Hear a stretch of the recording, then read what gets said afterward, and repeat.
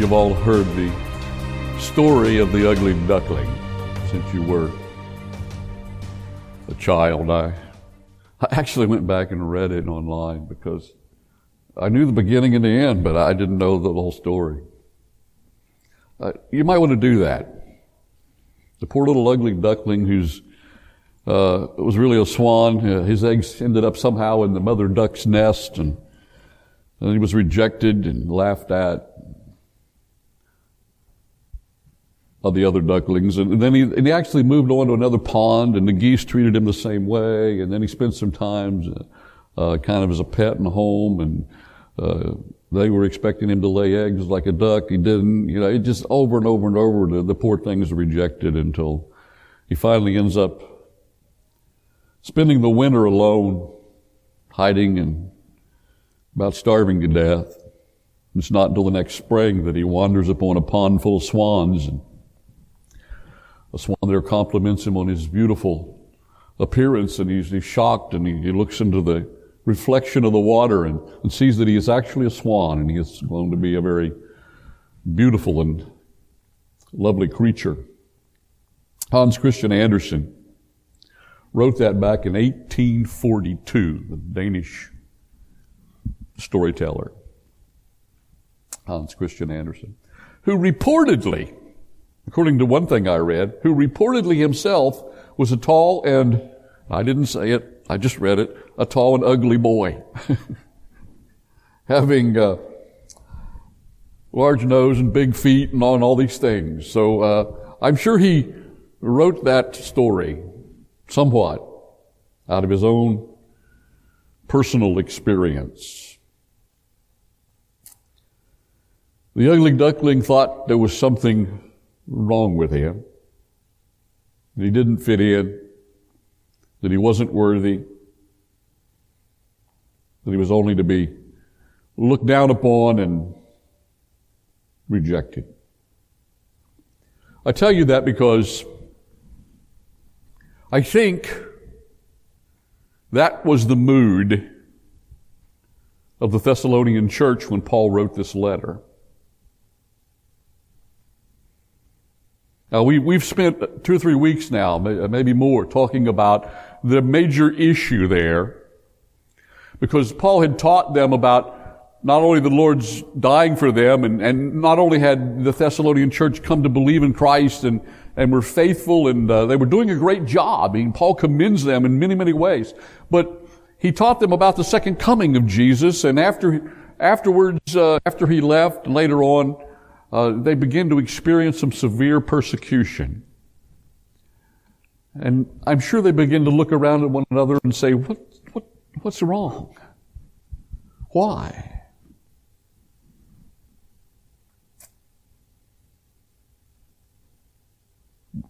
Why doesn't God answer our prayers? Why are we going through this?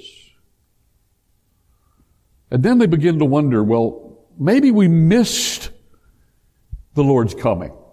Maybe we were left behind somehow. Maybe we misunderstood the Scripture and what Paul taught us. And Paul had to write 2 Thessalonians and explain to them, look, and he gives them some very specific reasons why the Lord could not have come at this juncture. But that being the case, and having dealt with the facts of the matter, Paul's left with dealing with a church that's emotionally distraught, discouraged. And no doubt they're thinking, well, God must not think too highly of us to allow us to go through these terrible days that we are experiencing.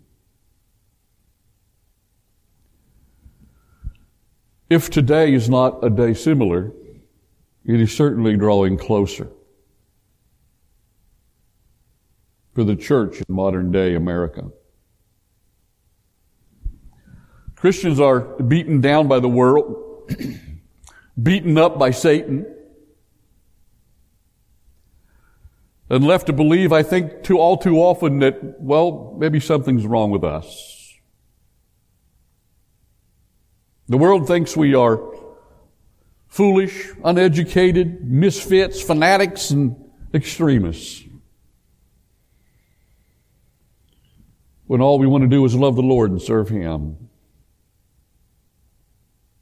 Where have we went wrong? Why do we feel so rejected?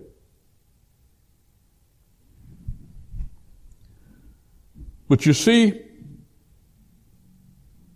there's more to the story.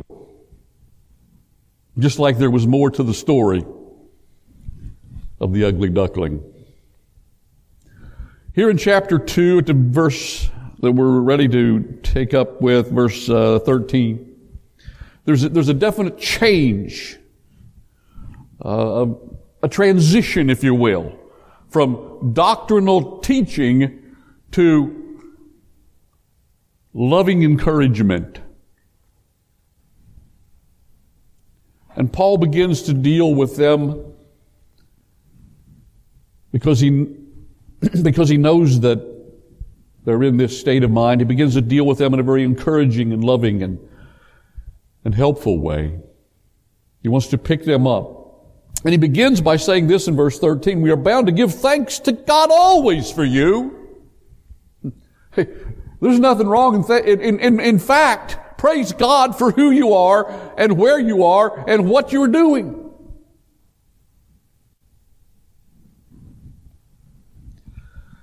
But we are bound to give thanks to God always for you, brethren.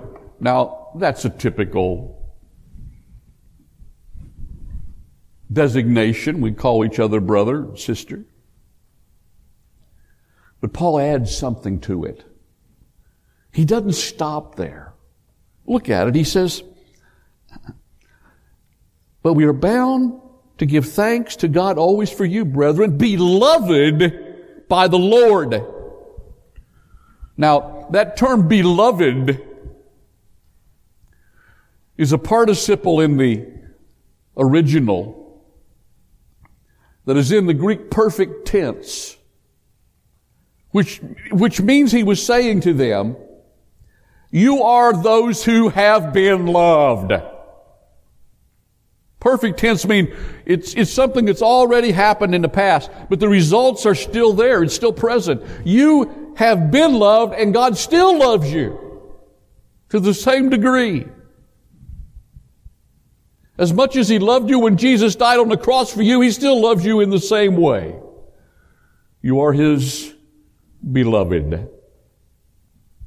And my friends, that's what we have to remember this morning. If you know Jesus Christ as your Lord and Savior,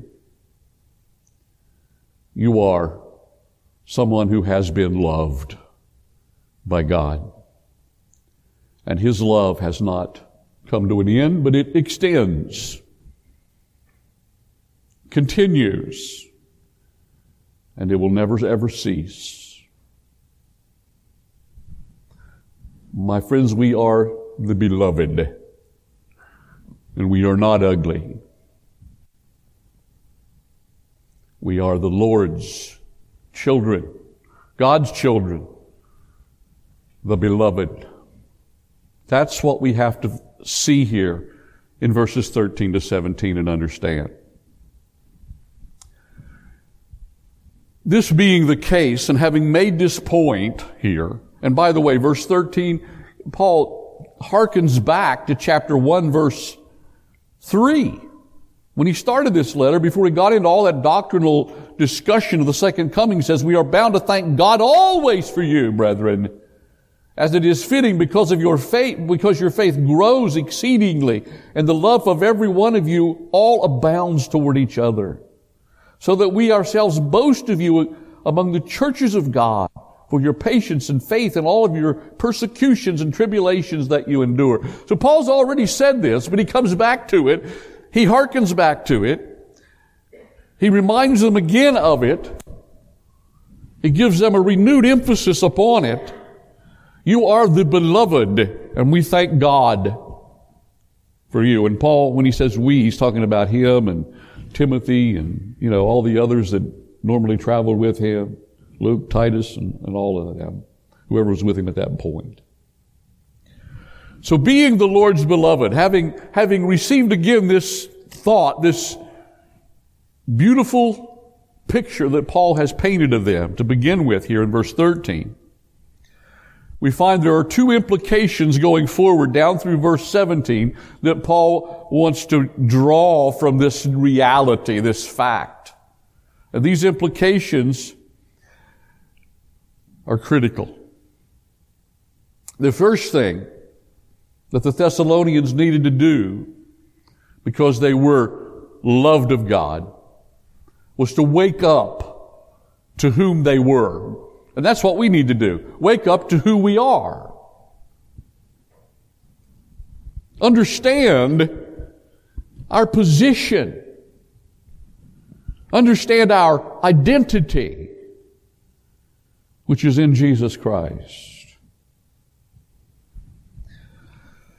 Now, in verses 13 and 14, Paul gives two reasons to the Thessalonians.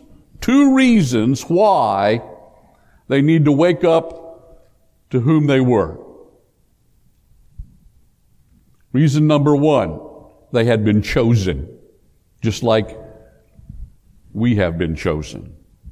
So we need to wake up to who we are because we have been chosen. Look at it again. We were bound to give thanks to God always for you, brethren, beloved of the Lord, because God from the beginning chose you for salvation through sanctification by the Spirit and belief in the truth. Now let's dissect that, because that is a mouthful. There's a lot of doctrine here. First of all, Paul says, God chose you. Chose you. Now that's more or less like an English past tense. He's referring to something that happened. It's already happened. It's in the past. The Thessalonians had been chosen. Well, we have been chosen by God. Now, he says here, from the beginning, God from the beginning chose you for salvation. Now, some might think, well, does that mean from the beginning or that point in time in which they placed their faith in Jesus Christ? Well, no. From the beginning means from eternity past. The Lord is the Alpha and the Omega, the beginning and the end. He is beyond time. He stands outside of time. Time only means something to us in this created world. In eternity past, we were chosen. Before we were ever conceived, before we were ever born, before we ever entered this world, in eternity past, God chose you and me.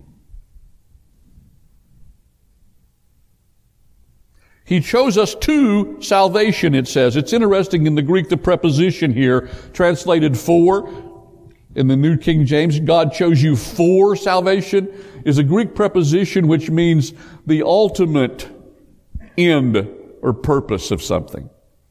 He's not saying God just chose you to get saved, but God chose you to be saved and to enjoy all that brings into reality going forward.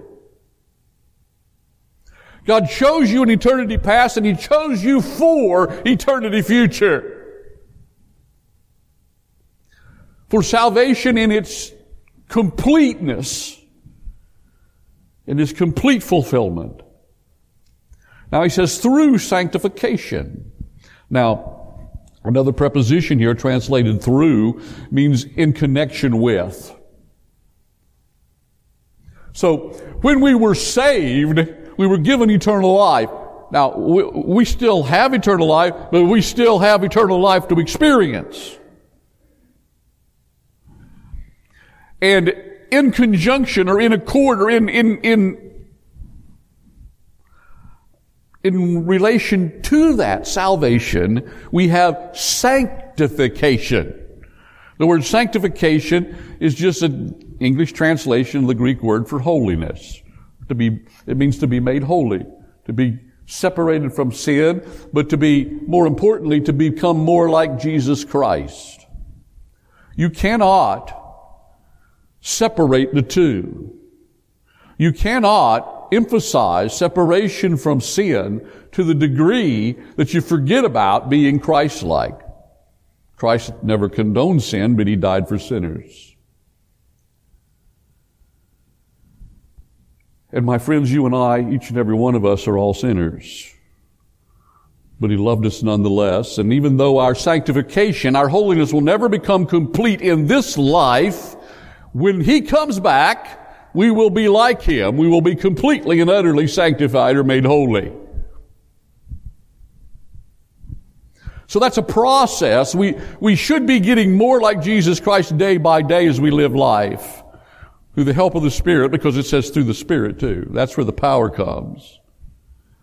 But we will ultimately arrive at Christ-likeness when the Lord comes back. Chosen to salvation through sanctification of the Spirit, or as a result of the Holy Spirit's work in our heart and soul to give us life, to empower us, and to enable us to become Christ-like, because we can't do that on our own. We can't do that in our own effort. And then He gives a second reason. We have been called. Not only have we been chosen, but we have been called. Now, once again, same tense of the verb here in the original. It indicates a past tense occurrence. But that's because Paul is writing to a group of believers who in the past were called. Now, their choice by God, their election by God, that's eternity past. But their calling, that was when Paul came and preached the gospel to them and they believed. Let's look at it here. He says, chose you for salvation through sanctification by the Spirit and belief in the truth, to which He called you by our gospel for obtaining the glory of our Lord Jesus Christ. So, in everybody's salvation, there are two aspects. There's the divine aspect of being chosen. That's God's sovereign choice. That's involved. There is also our choice to believe in Jesus Christ. That's faith. For by grace are we saved through faith. There is the divine aspect to our salvation. There is a human aspect in response to that choice and our personal decision to place our faith in Jesus Christ.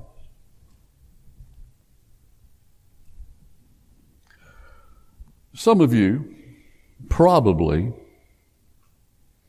married couples probably have a real interesting story to tell about how you got together and eventually end up getting married.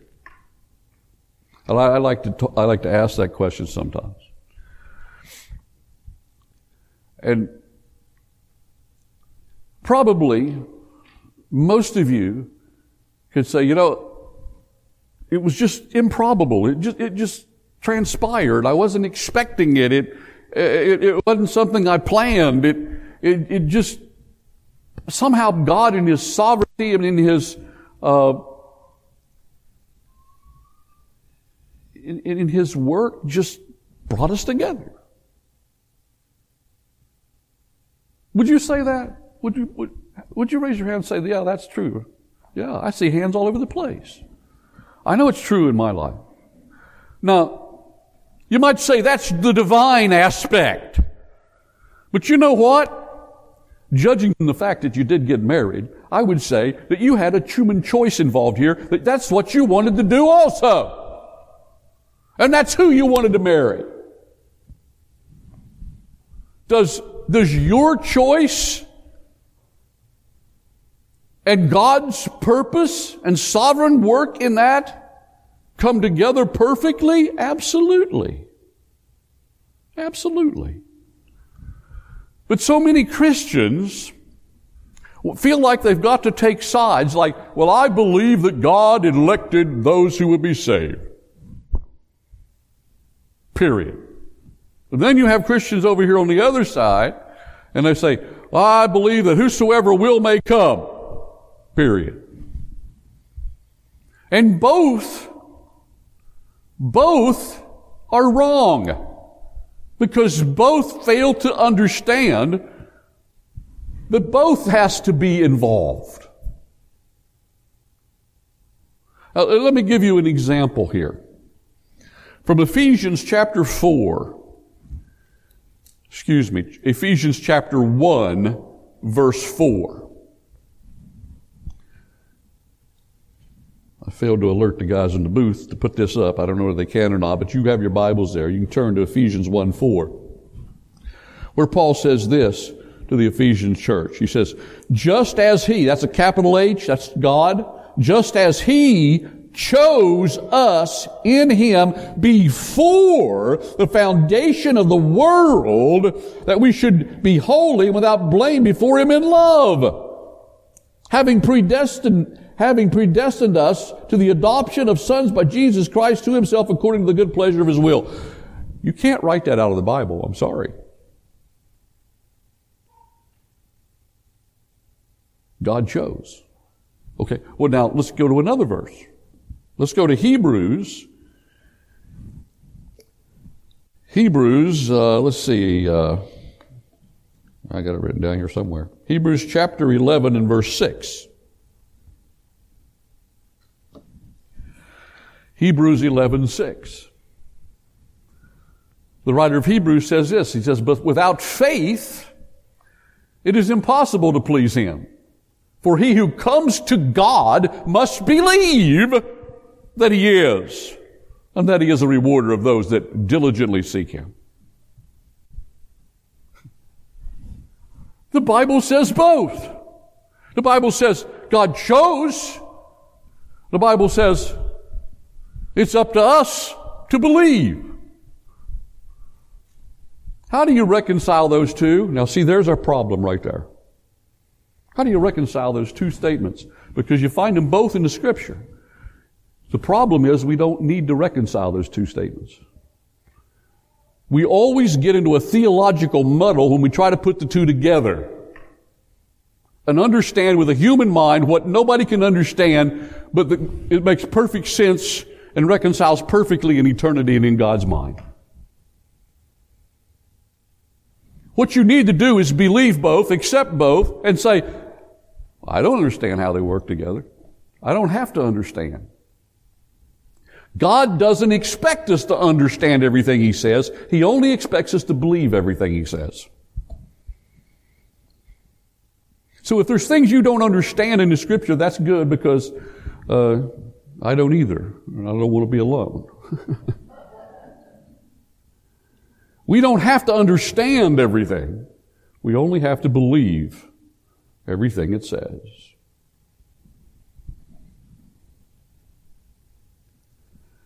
We have two undeniable truths that we can't seem to reconcile in our mind. That's okay. Don't worry about it. We see, but if you take out God's sovereignty, then we're just wandering around out here on our own, and we got a lot to worry about. Do you understand that?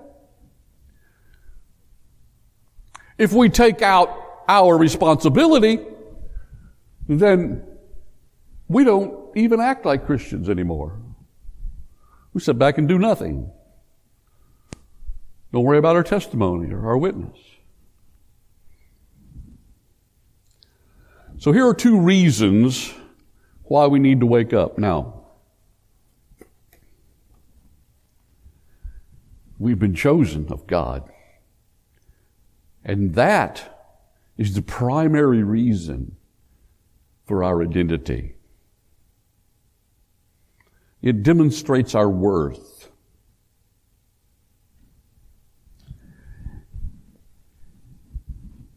It validates the fact that He loved us even before we were born.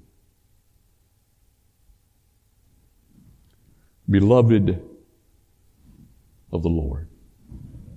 But let's move beyond these two reasons why we should wake up to whom we are. And let's move forward now to verse 15, 16, and 17, where we find a second implication here. A second truth, or truths we can draw from the fact that we are the beloved. Number two, we need to live up to whom we are. We need to live up to whom we are. So again, in 2 Thessalonians chapter 2, now at verse 15, Paul stops talking about our salvation, and he starts talking about our Christian life and the practicalities of living as a Christian day by day. And he says this, he says, Therefore, brethren, stand fast and hold the traditions which you were taught, whether by word or our epistle. Now, those two commands, stand fast and hold the traditions, they're present tense, meaning that it's something that it's an ongoing, everyday obligation will never end. We have the same obligation to stand fast, and today as we do tomorrow, and tomorrow we'll have it, and the next day, and so on. It's never going to go away. And it's in the imperative mode in the original, which means it's an absolute command of God. He's telling us, here's what you need to do. Here's what I expect out of you because of who you are. Now, that being said, verses 15 and 16 and 17 reveal three areas of responsibility that we have because of who we are. And the first one is doctrinal stability. Now, the word doctrine means teaching. It means being stabilized on what's true and what's right in the Word of God and what we believe. And that's where he begins there when he says, stand fast and hold the traditions which you were taught. Now, do not be confused when he says, stand fast and hold the traditions. The word tradition sort of gives us the thought that he's just talking about, well, it's not really scripture, but it's just, what's traditional. Like, it's traditional that we have a special service on Thanksgiving Eve every year in this church. It's just our tradition. It's just what the church has always done because of the history of the church. It's not scripture. It's just what we practice. It's a good thing. That's not what he's talking about here. The word in the Greek for traditions means simply what you were taught. It's translated traditions here in the New King James. But it means whatever has been inculcated into you. What has been delivered to you or given to you by a teacher or somebody that knows. So he's talking about God's Word. Paul's talking about what he said and what he preached when he was in Thessalonica. All goes back to what we have in the Scripture. Stand fast and hold to those things. The traditions, as it's translated here, which you were taught. So he makes it clear here. Just don't stumble over the word traditions. Which you were taught, he says, whether by word or epistle. Whether it was when I was with you, or whether it's something that I've written to you. Now, Paul was an apostle, one of the chosen ones of God to deliver God's inspired word, inspired and errorless word. Now, we encourage and minister to one another through the Word, because we don't deliver the Word. It's been delivered. But Paul was one of the ones who, of course, was involved in that matter of revelation and the inspiration and so on. But we need to know what we believe. We need to hold to what we were taught that was true. He's given us some tools to make that a reality. The Word of God. Do you read it? Do you study it? The Holy Spirit. Do you lean on Him to help you understand it? Those that are gifted to teach the Word. Do you avail yourself of that teaching? Does it drive you back to the Scriptures for confirmation of what you're hearing? Does it affect your behavior? We have responsibility to hold fast to the truth we have been taught.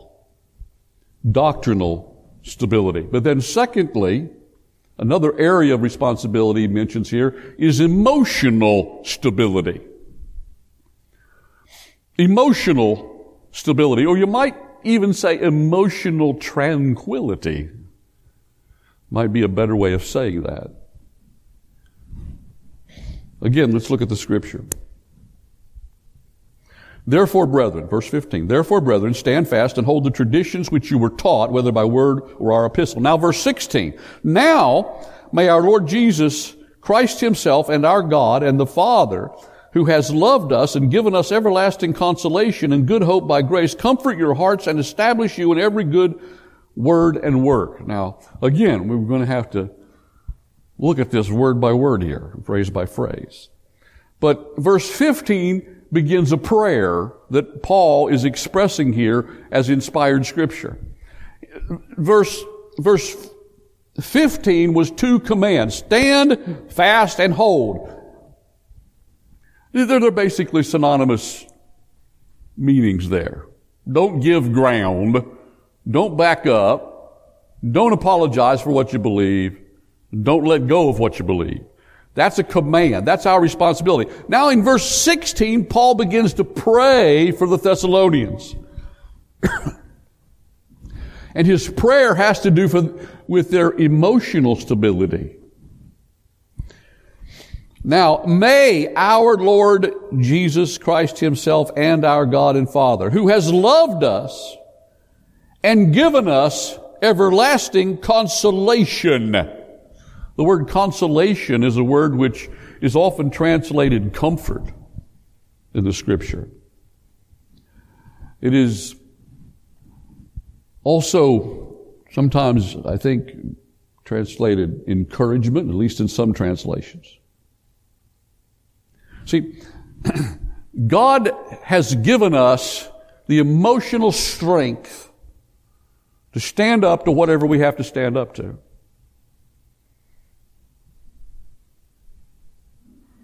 And when Paul prays for this, Paul obviously recognizes, well, this is something God wants to do. This is inspired scripture. And if God wants to indeed comfort us and encourage us and so forth emotionally, and he's led God to write about what he does and how he prays for that very fact, then it seems at first that it all just depends on God. You know, I'm just walking along, oh, Jesus, life is terrible. And then God just somehow zaps me and I'm okay. No, it doesn't happen like that. And here's why. Because we have a role to play in whether or not we can draw upon the encouragement God has for us. Just quickly, Psalm 66 and verse 18 says, if we regard iniquity in our heart, God will not hear our prayers. So we and others can pray that God would encourage us and comfort us and strengthen us, but if we're not yielded to His will, and we're not in His will, and we're violating His word, then we can't expect those prayers to be answered. That's our fault, not God's. I already mentioned Hebrews 11:6 earlier. You have to believe. He who comes to God has to believe that He is and that He's a rewarder of those that diligently seek Him. We have to believe that God can answer our prayers when we pray, or God's not going to answer our prayers. So the reason why we are not comforted and encouraged as much as we should be is our own fault.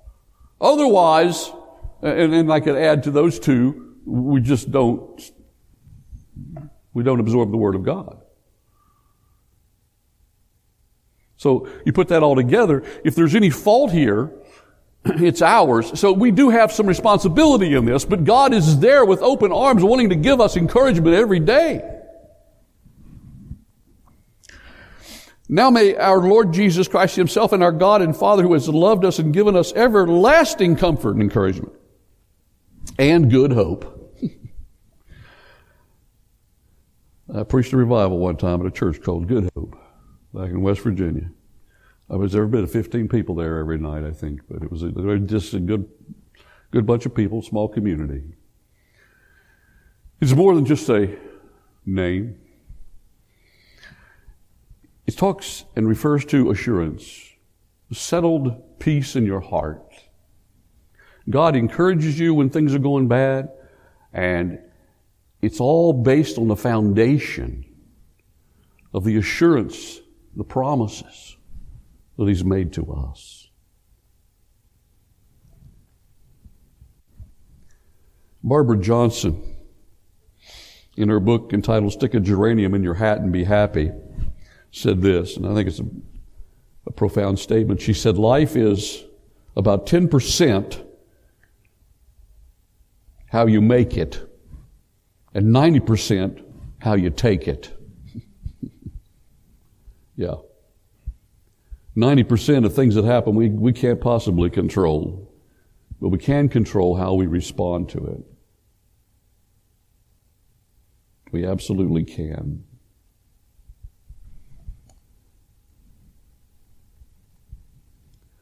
We allow disappointments and discouragement to get us down. I don't know about you, but this has been a difficult week. And it's a difficult week as far as I'm concerned because of basically one thing, and it's not a matter of which party won the election, but it's a matter of what whoever was elected, what they believe in regard to what's right and wrong. That's all. And I thank God that He answered prayers when we got a new Supreme Court justice that was pro-life. I would desire that all of our elected officials be pro-life, but that's hardly what we have or are going to have, for that matter. A wise lady sent me this text just in the last day. She says, but I have to find peace, calm, safety, assurance in the undeniable truth that God is overseeing every single person, every single action, and nothing, absolutely nothing, will happen outside His power, outside His plan, or outside His love for every person. Wow. That is exactly what the Scripture tells us. Say, well, Pastor, how can we pray for things we believe to be right and God doesn't seem to answer our prayers? Let me just leave you with a quick illustration. A light always shines the brightest when it's the darkest outside.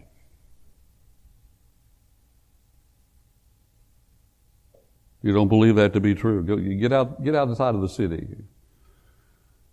Just go out in the woods somewhere. Go out somewhere in a wooded area at night. There's no street lights or nothing, and it's a cloudy night and it's pitch dark, and turn on a flashlight. You see, we want God to make life easy, and God wants to make our lives bright. And the church's light shined brightest, perhaps, during those first centuries when Rome drove them underground and persecuted them to the point of putting them into the arena to be eaten by lions. God knows what He's doing. We have to trust Him. But let's add one more thing here. Besides doctrinal stability and emotional stability, there is ministry activity that is required. Again, in verse 17, where he says, comfort your hearts and establish you. That's what he's praying for God to do. But at the end of that verse, he says, in every good word and work. The reason we need to be emotionally stable and strong in the Lord, the reason we need to be doctrinally settled is so we can be active for God. In word and work. In word and deed, in what we say and what we do, what others observe, even in the dark of night, it's clearly observable. There's a story about a French artist. I assume it's really happened. French artist, his name was Paul Gustave Dore. I don't know how that's said in French, pardon me, but it's D-O-R-E in English. And Dore was a very, very successful and well-known artist back in the mid-1800s in Europe. He was once traveling from one country to another in Europe, and he realized when he got to the border he'd forgot his passport, or whatever papers they were in those days, whatever they were called. And the guard refused to let him pass. But he kind of kept arguing with the guard, saying, you know, I'm Gustave Dore, and you know, I need to get here, do this, whatever. And after listening to him for a while, the guard just reached over and got a piece of paper and handed him a pencil. And he said, draw those people over there. And Gore reportedly sat down, and he did so quickly and so perfectly and so expertly, the guard looked at him and said, you can go by. You see, it's our work that the world sees. They don't see what's in us. That's important, but the world doesn't see that. It's our work that confirms who we are. It's what we do that labels us the followers of Jesus Christ. And if we get discouraged and distraught and we fail to do what we've been put in this world to do, then we have really failed.